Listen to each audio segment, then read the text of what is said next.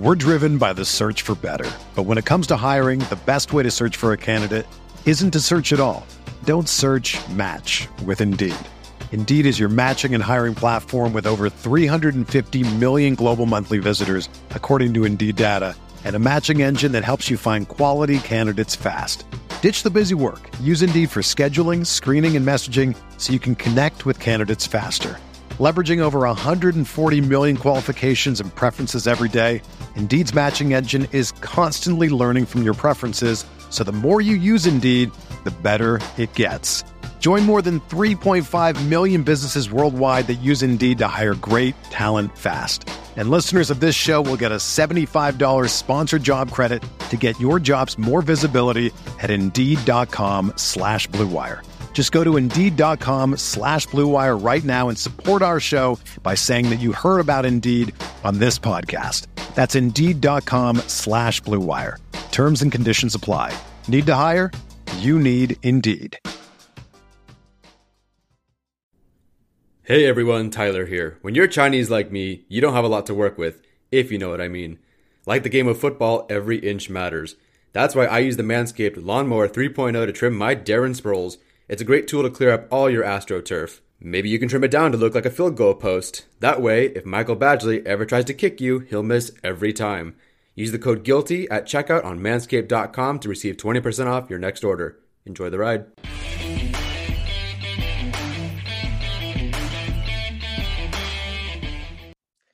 Hello, everyone, and welcome back to another episode of Chargers Analytics with Arjun. The football is finally back this week. You know, this Saturday, we're finally going to get to see a real live Chargers football game. And although it is the preseason game, it should be something that's entertaining and something that is actually worthwhile for fans to watch, right? We're going to have the Chargers, we're going to have the Rams, we're going to have Staley versus his old head coach versus the guy that hired him. You know, it should be a really interesting battle. And so today in this video, it's not really going to be a lot of me explaining graphs or data because honestly, there is none, right? And I really wanted to do like a preseason week one preview, but again, there's not much to go off of. The Chargers have a completely new head coaching staff, a completely new scheme change. The Rams have a new quarterback. We don't know what their offense is going to look like. We don't even know if the Rams are going to play their starters. Sean McVay is notorious for keeping his starters out during the preseason and instead playing a lot of backups, which could be or could not be the right move. Like we don't really know. For all we know, or from what we do know, keeping your starters out keeps them healthy, right? So the number one thing, I'm going to talk about, and I'm interested to hear your guys' take in the comments. Should Chargers be playing their starters at all? And in my opinion, I think there is some upside to giving them one drive, maybe two drives if the first drive is a 3-and-out. This is a completely new offense, hasn't really performed in a game setting yet. I understand you have FanFest, you have, the scrimmages that you do, the 11-on-11, the 7-on-7. But, this is a real game, real tackling and everything. And, as good as the Chargers look on paper, we don't know how the hype's going to match up, if that makes sense. So, you really want to see what this finished product is going to look like on the field. So to me, regardless if it's this game or the next game, we should be giving the starters at least a drive just to see how they look, just to give them, a taste of what an NFL game will be like, right? This is an offense with a completely new scheme, 4 new starters along the offensive line. There's a lot of change here. And just to throw them out week one without any real live reps may not be the move. And I think, if you want to hold out guys like Bulaga and Corey Linsley, that's fine. But maybe, have some of the pass catchers in there. You want to really just see what you have with this offense. So that's number one. Will the starters play at all? All right, which kind of leads into number two. How does this depth chart play out in week one? And honestly, for the rest of the preseason, and not like I said, every week I'm going to be doing like a preview into who the Chargers are playing, and I'll have all the data and all the graphs ready for you guys. But like I said, there isn't much to go off of right now because there is no data for me to work with. But if you really want to, keep up with everything that happened the previous week before I make a video on it, follow me at Arjun Menon, ARJUN MENON 100 on Twitter, where I'll be putting all my graphs regarding like passing, running, defense, all of that stuff that, you guys love to see. It'll be on Twitter and I'll just be posting it throughout the week. So number two thing I'm going to keep a watch for is the depth chart. We kind of the number one position I'm looking for is the receiver position. And like, we kind of know that 1 through 5 is kind of cemented unless Jalen Guyton has like a really rough preseason and rest of camp. But, he's been what he's advertised as, deep threat, solid, everywhere else, not the best hands, has some drops here and there, but from what I heard, he had a couple of catches in the FanFest scrimmage, so you never know. So the last spot's going to come down to Austin Proehl, KJ Hill, and Joe Reed. And honestly, I didn't really know about Austin Proehl. Like, I wasn't an Austin Proehl truther, but what we know now is, he's making a lot of catches. He's going to be like that nifty, seems like a slot guy, maybe outside guy, like a Cole Beasley role. He's going to get open, sturdy hands, and he has punt return flexibility, which is important. You want to be versatile so that the coaching staff can play you anywhere. So what I'm going to watch out for is, is he running with the starters? So if the starters don't play at all, the 2s are the 1s, the 3s are the 2s. So who's playing with Chase Daniel? Is it Austin Proehl? Is it KJ Hill? Is it Joe Reed? Is it Michael Bandy? People like that. So I'm going to keep a watch out for that. I'll have all my like snap counts, how they did, how they compared, next week when I do my recap video. So make sure to stick around for that. So that's one depth chart, position I'm going to be monitoring. The second one to me is the cornerback position. I want to see, if number one, Ryan Smith is going to play. He's kind of on the bubble for me. Like, I thought he'd be like a lock as a special teams gunner and as a backup corner, but he hasn't been practicing a lot, hasn't been able to practice because of his injury. So maybe Tevaughn Campbell, slides up in that backup cornerback role. We'll see if Asante Samuel plays, if Brandon Faison's able to come back from his family issue, which I hope everything's doing well with him. And then finally, John Brandon, I heard he had a couple good days of camp. He had a pick in the FanFest. So if he sneaks in when Ryan Smith is out, or if he does better than Tevaughn Campbell, I think that's a really interesting battle to monitor. And then finally, for me, the linebacker position, there's been a lot of talk, we could see Cole Christensen and Amen on, I'm just going to call him Amen. I'm not going to even attempt the last name. We've seen a lot of good reports out of them that they're getting chances to be the primary play caller with the 3s. And so where does that leave Ben Niemann, right? If his special teams value is the only thing he has, and Amen's been rocking with the 1s, in FanFest, Steven and I were talking about it the other day. Like, it seems like Amen replaced Kenneth Murray for a decent amount of snaps in FanFest as with the 1s. Maybe Amen sneaks on and, Ben Niemann gets cut, which obviously isn't something that we really want.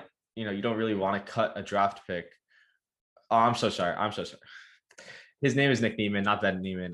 I was like, Ben Niemann doesn't sound right. So yeah, Ben Niemann's brother, Nick Niemann. We could see him potentially get cut if he's not really running a lot of snaps with the higher level starters, or if he's not running with the 2s. If he's running solely with the 3s, then he could be a potential cut, even though he was drafted and Amen wasn't. So that's another battle that I think is worth to monitor. And finally, the last thing I want, I'm going to keep track of, especially, and I'll have a bunch of stuff on it next week, is the personnel packages and how they look. So what does that mean? So let's start with defense. I've talked a ton about this offseason. If you've been watching my videos, this is going to be a 2-high safety look. You're going to have two safeties, and Staley's going to disguise his coverage. That is the whole goal for this defense. So obviously, going against Sean McVay, the 2-high safety look is meant to disguise and to stop Sean McVay's offense. That was the whole goal. You want to stop the wide zone scheme by playing lighter boxes, right? So number one, how much 2-high does Staley run with the Chargers? And I'm expecting it to be at about a 60, 70, potentially 80% clip, which is what we want, right? The 2-high is the future of the NFL. Number two, how much nickel and dime does Staley actually run with this defense? We know Staley ran a ton of dime last year because the Rams didn't have a lot of competent linebackers, but they had a lot of good defensive backs. But the Chargers have a pretty solid, linebacking group this year. So does he instead focus on running a lot of nickel, where you have Kenneth Murray and Kaiser, or Kenneth Murray and Tranquill, or Tranquill and Kaiser on the field? Or is it still going to be a lot of dime and you're bringing that extra DB on, like an Alohi Gilman, and you're moving Durbin to the dime backer money spot and Chris Harris to the nickel backs or star spot? So that's on defense what I'm going to be looking for. 2-high looks. What type of coverages they're going to play? Is it a lot of cover 3, 4, 6? Are they playing a lot of man maybe? And then also some of the defensive line rotations, if Fackrell and Nwosu are going to play or what the interior defensive line positions are going to look like. Now on offense, to me, I think the biggest thing are a couple of things. Number one is play action. I think we've seen a good amount of play action from training camp and advanced pass, which is a good thing. Play action makes any quarterback more efficient than they are without play action. Okay. And I think in New Orleans, the Saints didn't run a lot of play action because Drew Brees isn't the most mobile quarterback, but Justin Herbert is. He's a great bootleg quarterback, and I think they should be trying to run that a lot. One thing I've noticed, though, is they have been using a lot of I formation plays where you have Gabe Neighbors lining up in the backfield. And that's another thing I'm going to watch out for. How much I formation, single back versus shotgun personnel are they going to be using versus the Rams? And I'm sure Staley and Lombardi are not going to show their entire playbook, which they shouldn't. But it's going to be interesting to see how much of each personnel, how much of each drop back type they're going to use. And again, I'll be posting all of this on my Twitter, just like it could be in a graph format, could be in a table, could just be me throwing out numbers. So make sure, if you really want to see that, as the week's going on, follow me, Arjun Menon 100. So that's the next part of what I'm, going to be looking at and recapping in my video next week when I go over the Rams Chargers game and then, what to look forward to in the Chargers 49ers game. So again, defense, what I'm going to be looking for, too high, and the type of coverages they play on offense, what type of personnel they're running, I formation, single back, shotgun, the type of passes, is it a lot of bootleg, is it a lot of just straight dropbacks where they're hitting a receiver? And then how does his offensive line look? Hey, if the starters play at all, that's probably the number one thing. We know what we're getting from this pass catching group. We know what we can get from this running back group. What does his offensive line look like? Has it changed at all? Has it gotten better? Has it stayed the same? Has it gotten worse? Which I don't think is possible. But yeah, that's what I'm going to be looking for. And I hope everyone is going to be enjoying this game, right? First time for football, live football in a long time, right? We have a new head coaching staff. All the hype is kind of leading up to this moment. I know it's only the preseason, but for some players, the preseason is the world. That's where they make their move to be on the team. So don't, be too harsh with the preseason is so boring. It's at least you're getting to watch football, right? So yeah, that's going to bring me to the end of this episode. I think one of the things I really would appreciate is if you guys throw in a couple of things you want me to look at, when doing these previews going into next week. So for the Chargers 49ers game, what do you want me to look at from the 49ers tape and from their data and what to expect? And then obviously what do you want me to recap from the Chargers Rams game? That'd be super helpful. And, I look forward to hearing some of the reactions on Twitter, some of the overreactions from some of these players. And this coaching staff and what everything looks like. And also I didn't mention it, but the kicking battles is a very important thing. I don't know how that's going to work out if only one person's going to kick throughout the entire game or all three are going to kick. Well, that remains to be seen. But again, I hope everyone enjoys some football next Saturday. And with that, as always, Bolts up.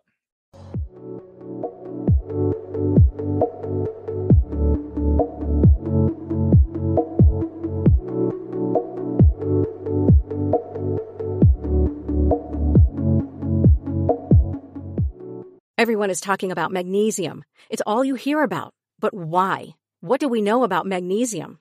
Well, magnesium is the number one mineral that 75% of Americans are deficient in. If you are a woman over 35, magnesium will help you rediscover balance, energy, and vitality. Magnesium supports more than 300 enzymatic reactions in your body, including those involved in hormonal balance. From functional medicine doctors to mental well-being and female hormone experts, we all know that magnesium is the one mineral to improve all aspects of well-being and health. But which one? Magnesium Breakthrough from Bioptimizers, the trusted choice recommended by leading experts with 7 best-absorbed forms of magnesium to ensure your body receives the support it needs for overall well-being. Go to bioptimizers.com/balance today and use code BALANCE10 for 10% off. Support your journey to wellness at bioptimizers.com/balance. Magnesium Breakthrough from Bioptimizers, your foundation to optimal health and vitality.